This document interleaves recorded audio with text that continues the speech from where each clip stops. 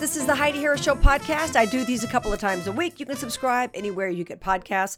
You can also catch me live Sunday nights, 97.1 FM Talk in St. Louis. And during the week, I do videos called Headlines with Heidi. I put them on YouTube, Vimeo, and HeidiHarris.com, where I talk about the issues of the day, 15, 20 minutes on the headlines. And a lot of people seem to enjoy the shorter format because who's got time for an hour, right? Right. Sunday night on my live St. Louis show, I had the privilege of speaking with Brigadier General David Hicks about the Ukraine situation. Wanted to get the scoop. He told me as much as he could tell me without killing me. Anyway, here's how that went. The Heidi Harris Show. Hello, St. Louis! Heidi Harris. The Heidi Harris Show is on the air. Good evening. Glad you are here. Listen, I have not talked a lot about Ukraine on my show each week. And the reason I haven't done it is because I have not felt from day one as if I really know what's going on. Now, a lot of these people claim to be experts. Suddenly people who couldn't find Ukraine on a map a month ago try to come across like they're experts on this. I am not. I'm not going to try to fool you into believing I am, but I've also watched this and I don't feel as if I'm getting the full story on what's going on. Remember, a year ago, we were talking about how corrupt Ukraine was. Oh, Hunter Biden and the laptop and Ukraine and Joe Biden and all of a sudden everybody's walking around with blue and yellow pins on their lapels. What? Oh, we need some actual help here. I am thrilled to be joined by Brigadier General David Hicks. He is an Air Force veteran, has retired from the Air Force now, command pilot with over 3,800 flying hours, including over 500 combat hours, more than 3,600 of which were in the mighty A-10. He's flown just about every type of aircraft. And his last assignment before he retired, he was at the Pentagon as a director of strategy, concepts, and wargaming for the Air Force. His resume goes on forever. And General, I'm so thrilled to have you here. Thank you very much for being here. Thanks, Heidi. It's great to talk to you again and great to have a chance to chat tonight. Yeah, let's talk about so the Ukraine situation for me as a civilian, not having the knowledge that you do. I just have felt from the beginning as if I'm not really getting the story. And I was just reading something the other day about how Vladimir Putin doesn't even do email. So here you've got Zelensky out there every single day on social media, on Twitter, on this and that, making pleas for this and that. And then Vladimir Putin not really doing so well in the social media realm. How much are we really getting that's true? I think, for the most part, a lot of the things you're getting or a lot of the things that are coming out in the media usually take a little bit of time. So a day to 2 days before they can kind of be verified. But I will say, Ukraine and Russia both have done an outstanding job of trying to do information management and misinformation management to influence really the audience worldwide as far as what's going on. The Ukraine leadership has done a far better job, I think, than anybody ever imagined doing that, and they've done an outstanding job actually of resisting, the Russian invasion with a far outnumbered force. Yeah, it's incredible. We're speaking with Brigadier General David Hicks. It is amazing, isn't it, what Ukraine's been able to do with not anywhere near the weaponry that Russia has. Now, talk a little bit about what you know about Ukraine and their nationalistic, point of view and trying to defend their country. You can't blame them for wanting to do that. I'm so thrilled that they're trying to do that. Yeah, I think that's, it's one thing that can be overlooked is you can count numbers of tanks, you can count numbers of people in the military, you can count or look at how much training they do, but the one thing you can't count on and you can't put on a piece of paper is the will to fight if your country is invaded or if you're invading another country. And that's one thing that I think everybody on the planet really overestimated Russia and underestimated Ukraine. They underestimated Ukraine's will to fight, and they overestimated Russia's will to fight, and just to kind of assumed their equipment and sheer numbers would take this and do it in a short order fashion. Yeah, it's pretty interesting too. And now obviously supply is going to be an issue when you've got all these troops coming in, staying for longer probably than Vladimir Putin anticipated, and not exactly able to be picking fruit off of the the crops in the middle of winter, right? Or well, I guess it's headed toward crop season. But talk a little bit about that logistically, about trying to supply these troops who get in from Russia. Yeah, so anytime you go into a fight, it's one of the basic basic tenets, I guess you would say, of warfare is you have to have a logistics chain to feed, supply, and keep the troops moving. So if you don't have food, you don't have bullets, you don't have fuel, you're going to stop pretty fast. And Russia has a supply chain, or their logistics chain is notoriously weak. And I don't think anybody really thought it was going to be as weak as it is now. They don't have maintenance trained personnel. They don't have which is called an enlisted corps or non-commissioned officer corps that will take care of, repair, and keep the vehicles moving in a orderly and efficient fashion. So that's why you wound up with a 40-mile convoy outside of Kyiv, about a month ago, stalled. Is they couldn't fix the vehicles that broke down. They couldn't refuel them. Food was stuck in Belarus. So it turned into a mess. They just have a different organized military, and their military, I think they were too reliant on essentially old equipment that wasn't going to be able to move a great distance in a short period of time. Interesting. And they also obviously, we're speaking with Brigadier General David Hicks, they obviously did not, as we talked about, anticipate the resistance from Ukraine. I mean, they thought they'd be in and out of there, a week or two? Yeah, I think that the general feeling was, and it kind of was the general feeling, I think, around, in most of the Western countries was that Russia would make quick order of this.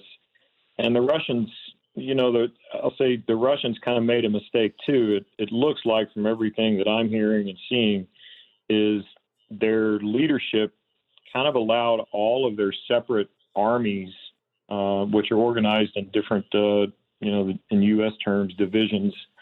They allowed them all to do pretty much their own planning and then do their own command and control.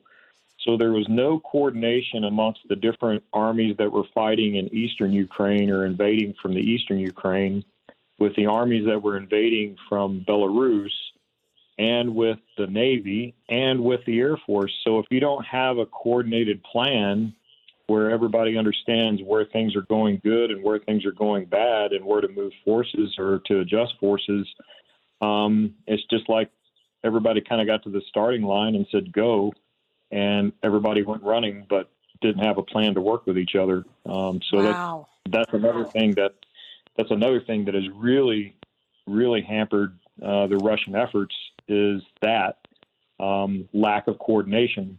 Now we'll see, because it's obvious they're now moving back or falling back into just the eastern Ukraine as far as where they're going to focus their fight more there and then along the southern coast. We'll see if that changes how they do their command and control, or if they adjust their tactics or anything. But, by and large, from a command and control and senior management of a fight or a war, it's been a complete mess. Yeah, it sounds like it. We're speaking with Brigadier General David Hicks. So glad to have you here, sir, tonight. Talk about morale, because we've heard a lot of stories about how these Russian soldiers, they don't even want to be there. And the Russian people, there's an attempt to get information in, because the Russian people have not been able to get as much information, some folks are saying, as other countries can get. And so they're trying to get information in, and the Russian people they don't seem to be behind this war at all. Yeah, and it's one of those things where, we have the luxury in the U.S. of, whether you're on the left or whether you're on the right, at least you can find and get information to either support or dispute what you think or what you believe. Whereas countries like Russia, China, socialist, really communist countries control that information flow. And that's what's been going on inside of Russia since the beginning of this. So they don't really know exactly what's happening as far as the war and the fight. It is interesting. There's been a number of fires and a number of government/military buildings that have been destroyed or suddenly caught on fire in the last week or 2 weeks. So I think the attempt at controlling information is getting worse inside of Russia, as far as more and more folks are finding out, the facts and what's really happening. So this is not necessarily a popular fight. and it's really not a popular fight with the Russian troops. The ones that were in Belarus before they invaded going south, they thought they were on a training exercise. And some of the ones I believe in Crimea, same thing, they're conscripts. They thought they were doing a training exercise until bullets started flying and they realized what was really happening. Wow. So if I think I'm going on a training exercise for a weekend, all right, great. But then all of a sudden, people are actually shooting back, and I've got loaded weapons and tanks that are loaded with ammo. I've got to try to protect myself, but I don't really know why I'm doing it. So it's a completely different way and a completely different mentality of how they think of fighting, and it's really kind of a World War II mentality almost compared to how we think, how we fight, how we try to organize our forces. That's Brigadier General David Hicks talking about Ukraine, and this was on my live Sunday show in St. Louis. Here's more of my conversation with the general. We kind of touched on it a little bit before, but let's talk about the corruption in Ukraine, because like I said, a year ago, we were all about how corrupt Ukraine was, and all of a sudden everyone's forgetting that. We're not saying that what Russia's doing is okay, obviously, but talk a little bit about Ukraine and that situation prior to Russia invading them. Yeah, it's an interesting situation because, less than a year ago or a year or so ago, folks there was a lot of questions of what was going on inside the country, a lot of what was going on with the leadership there. Was this new president, who was a former comedian, actually somebody that was going to be effective at what they do? And then everything behind the scenes. So it's hard to. This war so far has been hard to gauge because it is so different from any conflict that has really been fought previously. Everything is all about influence on social media and how fast you can get information out, or I will really say misinformation out. And so I'm not sure, there's some things that come out of Ukraine, and Ukraine and Russia are both competing in the information / misinformation campaign with each other, and Ukraine is doing surprisingly well at it and pushing out the information and doing, most of the stuff is turning out to be factual, but at the same time, you have to verify it, and we call that the fog and friction of war, where when reports come out initially in the past, it had a chance to be controlled by the respective governments. Nowadays, with social media, and there's an actual picture, or there's an actual video with somebody saying something, it comes out over, the internet right away, and whoever's following it sees it and then shares it and spreads it. And in the past, it would take a day to 2 days or more to figure out if that was true or not. And it still takes that long to figure out if it's true or not. But once it gets out into the public realm, kind of becomes fact, I guess you would say, of whatever the initial story is. So, Ukraine has not got necessarily the best track record when it comes to corruption and everything else. But they have done a phenomenal job thus far of trying to manage the information / misinformation versus Russia, and they've been much more nimble at doing it. And that goes to what you talked about earlier. The Russians still think in a very, I think, somewhat old-fashioned way, where Putin still doesn't use email. Maybe he needs to get into the 21st century. I saw that and I was stunned that he doesn't even do email. He's probably saving himself a lot of time, General. I've got to tell you the truth. The time I waste on email. We're speaking with Brigadier General David Hicks. Yeah, retired from the Air Force. Yeah, it's crazy. Talk to me about this ship. Apparently, this big ship was taken down. There's some people call it the Russian Navy's most important warships, or one of them. Apparently, what's happening with that? What do you know? It's a guided cruiser. I'm trying to get this right. I'm not trying to sound like an expert here. The guided missile cruiser, big one. Yes, the Moskva was kind of, they call it the flagship. So every fleet, it's just like the U.S. Navy. Every region of the world, we have a fleet that's a kind of a numbered fleet, and they have a flagship, and that's where the big commander for that region is on that ship, and then that ship is the pride of that fleet, if you will, or the one that runs all the command and control of it. And it's been shocking also how the Russian Navy has just kind of floated around right off of the Ukraine coast and has been happy to tie up in port. They had another landing craft or amphibious landing ship that got sunk in port or blown up in port a couple of weeks ago. And then this one was, not far off the coast, cruising around. And it looks like right now, at least from all of the open source reporting, is the Ukrainian military flew some drones out and got all of the Navy forces and that specific ship's anti-air forces looking at the drones. And while they were looking in one direction, then they fired 2 anti-ship missiles from the coast, and both of them hit the ship and sunk it. And wow, that's kind of like war fighting 101 if you're in college, of things not to do. Right. As far as getting too close to an adversarial or a hostile coast, and then also not continuing to look around at things that might actually sink your boat. Yeah, misdirection like a magic act. Look over here. Don't pay attention to the man behind the curtain. That's incredible. We're speaking with Brigadier General David Hicks. So, were you surprised at the technology that Ukraine had, or the way they were able to fight back? We don't know who's supplying anything. We'll get to that. But were you surprised at the capability that they had? It has been surprising to see how fiercely motivated and nationalistic they are. And I mean surprising in a good way, surprising in a wonderful way, wanting to protect their country, wanting to fight for their country, and not giving up.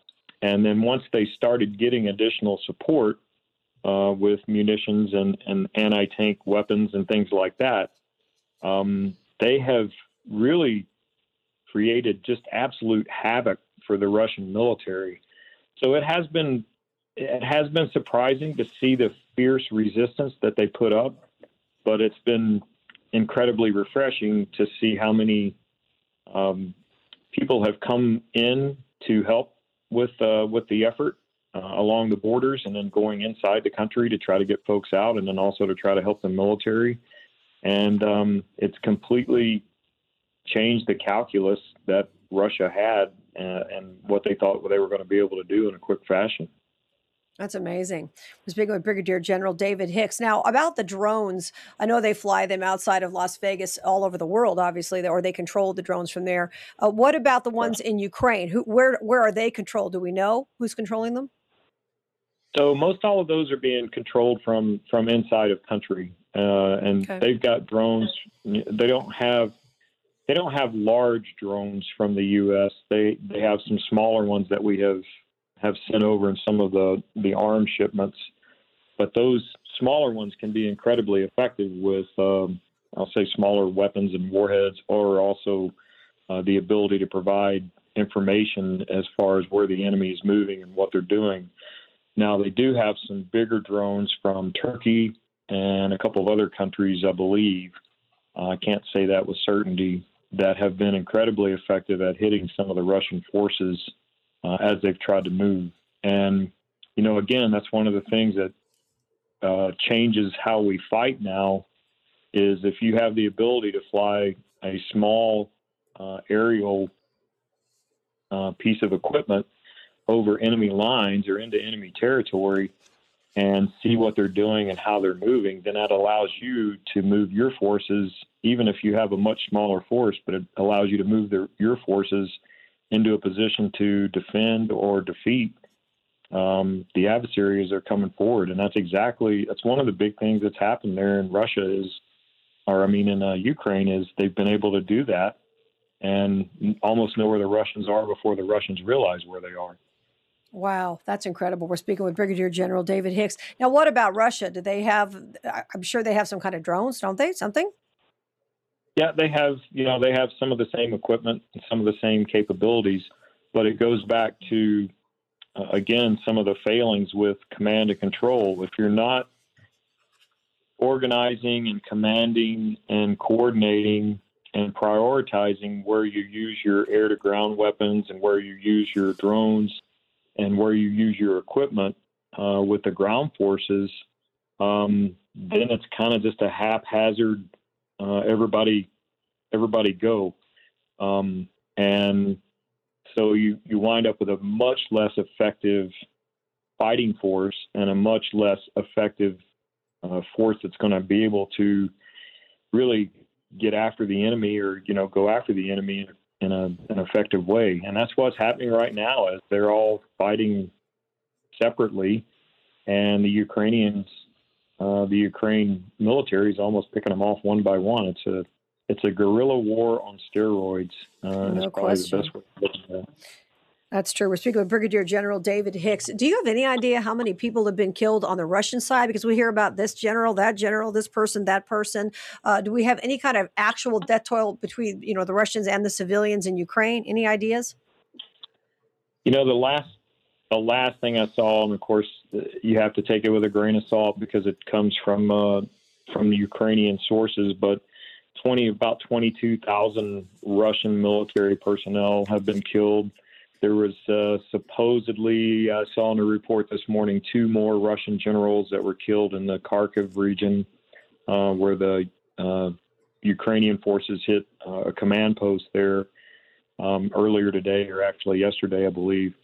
And the losses for equipment and personnel have been somewhat staggering. And, again, there's no way we can verify the exact numbers, but when you see so many videos and so many pictures of equipment being destroyed or equipment destroyed on the road and bodies and other things that I have seen with some of the stuff I'm doing, you have to go, well, the numbers may not be exact and they may be a little bit inflated, but it's definitely far more substantial than Russia ever expected and is affecting how they can even coordinate their follow-on attack and follow-on forces because they've lost so much leadership and they've also lost so many pieces of equipment in the fight so far.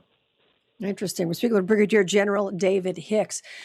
So I'm wondering, is the world just surprised at how Vladimir's screwing this up? And people like you are, because you've been involved in this. I mean, you had an entire career in the Air Force, and you were at the Pentagon and involved as director of strategy, concepts, wargaming. You know this inside and out. But the average person might have thought that Russia was a bigger threat, and now we're looking at this and we're going, this is not looking real good on Russia's part. What is the message being sent to other countries about how inept he is?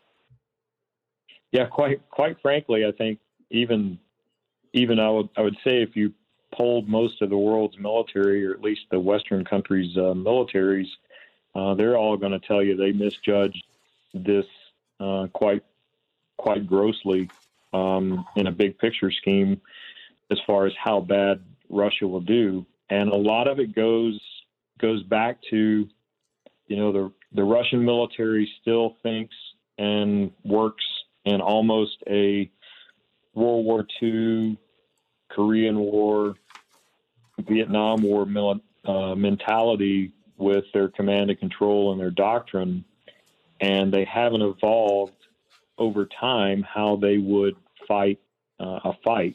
And they also haven't evolved their military to be able to do it logistically.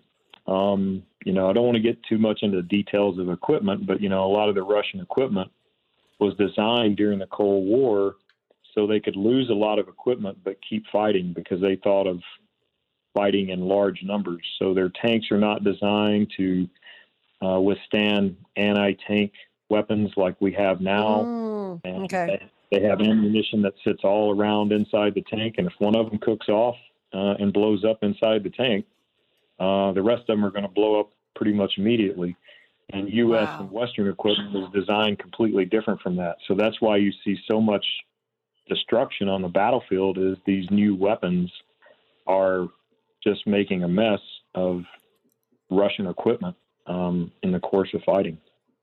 Wow, that's incredible. That is incredible. Well, now, what do you hear about Vladimir Putin's health? I keep hearing reports, and I saw a video the other day or a picture, and he was, look, he looks bloated. He looks like he can't. Well, I mean, what do you hear? Anything about his health? Is he terminally ill? Is he just sick? Or anything at all going on with him? Honestly, I haven't heard anything specific as far as what's happening with him or what's going on with him. I said at the beginning of this to a number of friends and folks that I work with, and were kind of wondering what I thought about it. This ends badly for Putin, I think, in one of three ways. The first one is he gets into the mother of all guerrilla wars in Ukraine, and it bleeds the Russian military dry of capability, which is somewhat what is happening right now. The second thing that could happen to him is he gets taken out from within by a military coup or by, one of the oligarchs or whatever in his inner circle that he trusts, which he's clamping down and tightening his inner circle. And then the third one is, quite frankly, it's in Russian doctrine and it's not classified, but, they have said that they would use tactical nuclear weapons if they feel like a conventional fight is losing, or if they feel the regime is, at great risk of being taken. So that's the most dangerous one, is if he really is in a bad mental state or has issues, is instead of giving up power, what does he do before he gives it up or gets taken out? The option one is happening right now. I hope that it, is resolved in a peaceful manner, but we're in dangerous times, and it can't be overlooked and can't be disregarded with where we're at right now. How he thinks. No question. That's true. We're speaking with Brigadier General David Hicks. If he were to employ nuclear weapons, how far would they go? How many people would be affected? And how would he use them? Would he just nuke Ukraine? Would he nuke other countries? I mean, what would he do? It's hard to imagine with his mentality, but what do you think he would do?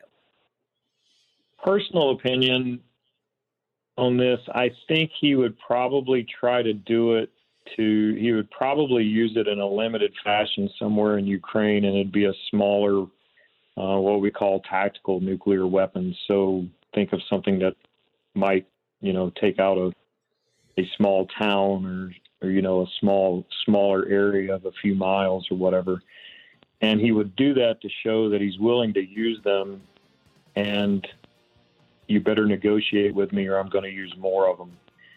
So I don't think he would do anything crazy like launching, intercontinental ballistic missiles or starting a war, with the U.S. or with NATO in that fashion. But I think it's certainly one of those things that if he felt like he was losing face and, the regime was at risk, he might do something small to get a negotiated settlement so he gets to look like he wins or, he got what he wanted.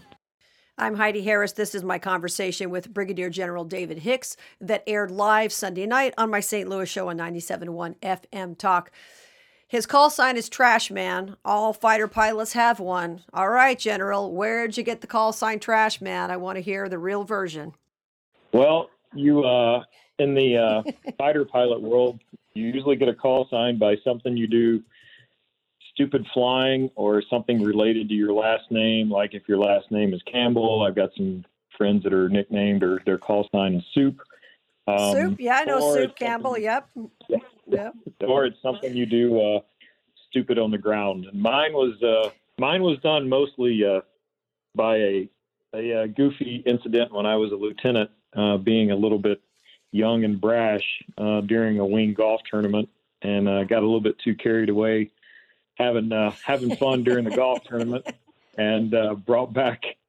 We had a lot of crazy, goofy rules with the tournament, and one of the goofy rules was if you bring back a certain number of empty beer cans at the end of the round, you got a stroke off for every 9 cans we brought back. So I got a little too carried away and told the guy in the cart with me, a good friend of mine, to jump in the other cart, and I had an idea. So I started driving around the course heckling the other teams, which were other fighter pilots. So, it's all good ribbing and good fun since we compete in everything. And so while I was heckling them at the different tee boxes, I was taking beer cans out of the trash can at each one of the places and throwing them into the golf cart. And so wound up coming back to the clubhouse with, I looked like a mess because I'd been digging around in garbage cans, and I had about 190 beer cans in the cart that I'd smashed and thrown in there. So we didn't win the tournament, but we finished second despite having the lowest or the worst score of all the teams that were playing. And so they gave me the call sign Trash Man after that, and it stuck for I guess since 1991, so 31 years or so. Well, they do stick. I do know Soup Campbell. He's terrific, and his wife too. But yeah, those call signs stick. You want a good one because you're going to have to live with it forever. You never outlive it. That's for sure. So let's talk about, when it comes to Ukraine, what can you tell me that other countries are doing or that we're doing, under the wire, so to speak, if anything, and what should we be doing? What should other countries be doing to help Ukraine? Yeah, it's a pretty delicate dance, I guess, is the best way of putting it, because Ukraine is not in NATO. And so I think my personal opinion is Putin would love nothing more than a direct NATO involvement in the fight. Then he could use that as an excuse to either escalate the fight or move against some other NATO countries, which, Latvia, Estonia, and Lithuania are all on the Russian border and are NATO countries a little bit further to the north. So there's a lot of, lethal aid that's coming in with anti-tank weapons, anti-air weapons, ammunition. Now there's armor, things like that a lot of the NATO countries are trying to help with. I know the Czech Republic is now helping repair some of their tanks and some of their armor, moving back and forth. So, I think from that perspective, it's probably being handled as well as it can be right now without kind of pushing too far over the edge and giving Putin an excuse to escalate things further. I would say I give Poland a whole lot of credit because they have taken a massive amount of refugees out of Ukraine and are taking them and not locking down the border, keeping people from coming in that are trying to get out of the fight, especially women and children. And Slovakia is another one, another border country that's done a tremendous amount of work and effort to try to take in folks so they can survive the fight and then hopefully go back in, obviously go back into Ukraine after all of this is over. So every country in NATO has done different levels of assistance. The countries that are directly bordering Ukraine, like Poland and Slovakia, have bared a bigger burden because of what they've had to deal with the humanitarian crisis, and have done a tremendous job. So there's a ton of U.S. and other organizations, private organizations and non-government organizations, NGOs, that are trying to get people out. They're trying to get supplies in. They're trying to do medical facilities either on the border or in the western part of Ukraine to help take care of it. And because private organizations can be a lot more agile with donors and assistance and moving things than a lot of governments, it's been refreshing to watch that and see that and kind of try to help out where possible. Yeah. Speaking of, and we got a couple minutes left, but I do want to talk to you, General Hicks, about what you've been doing, trying to help people get out of Ukraine. You were also very much involved in trying to get the people who are our allies over in Afghanistan out of there safely. Give me an update on those things that are happening. Yeah, we're still working hard and staying busy with that, with what we're doing inside of Afghanistan, trying to get out Afghan Air Force and Afghan Special Mission Wing personnel. We got in the initial evacuation in the first few months, we were able to get almost 1,000 personnel and their families out of Afghanistan. We've got almost all of them to the United States and in the process of being resettled now. We still have a few more that are in the UAE that will be coming here soon. One of the big things, the foundation that I'm helping out with, or I'm running actually, is we're trying to get the pilots that we got out into pilot training here in the U.S. so they can get their U.S. certificates and then get jobs here in the United States. So we're trying to help in the resettlement and job training aspect of it, because who we got out are English speakers. We trained with them. We fought with them. They were going to be super high priority targets for the Taliban. We still have about 3,000 inside of Afghanistan we're trying to take care of and get also. So it's an ongoing effort. Some days are better than others. The Taliban is taking advantage of all the attention being put on Ukraine to do more searches, seizures, abductions, disappearances. Think of whatever the worst thing you can think of here in the U.S. and multiply that by 10, and that's what the Taliban are doing over there right now. And so, it's not in the news, but what's happening inside of Afghanistan is an ongoing mess, and it's only getting worse now that the eye is off of them, and in another part of the world gives them a chance to be even more brutal. Yeah, that's the problem. Well, thank God you're trying to help. And I know there are a lot of folks involved in trying to do that. And you're right. They want us to follow the bouncing ball and not pay attention to that in the press, but it's so important. I cannot thank you enough, Brigadier General David Hicks, for joining me yet again and sharing part of your brain with me and my audience about Ukraine, because it's a mess over there. And I can't stand the fact that civilians are being killed. And I'm hoping that Vladimir Putin, has been so embarrassed by this. Hopefully he'll back off. And now the rest of the world will be a little more bold in handling him, because now they realize what he can't do. I'm hoping that's the end result. I don't know.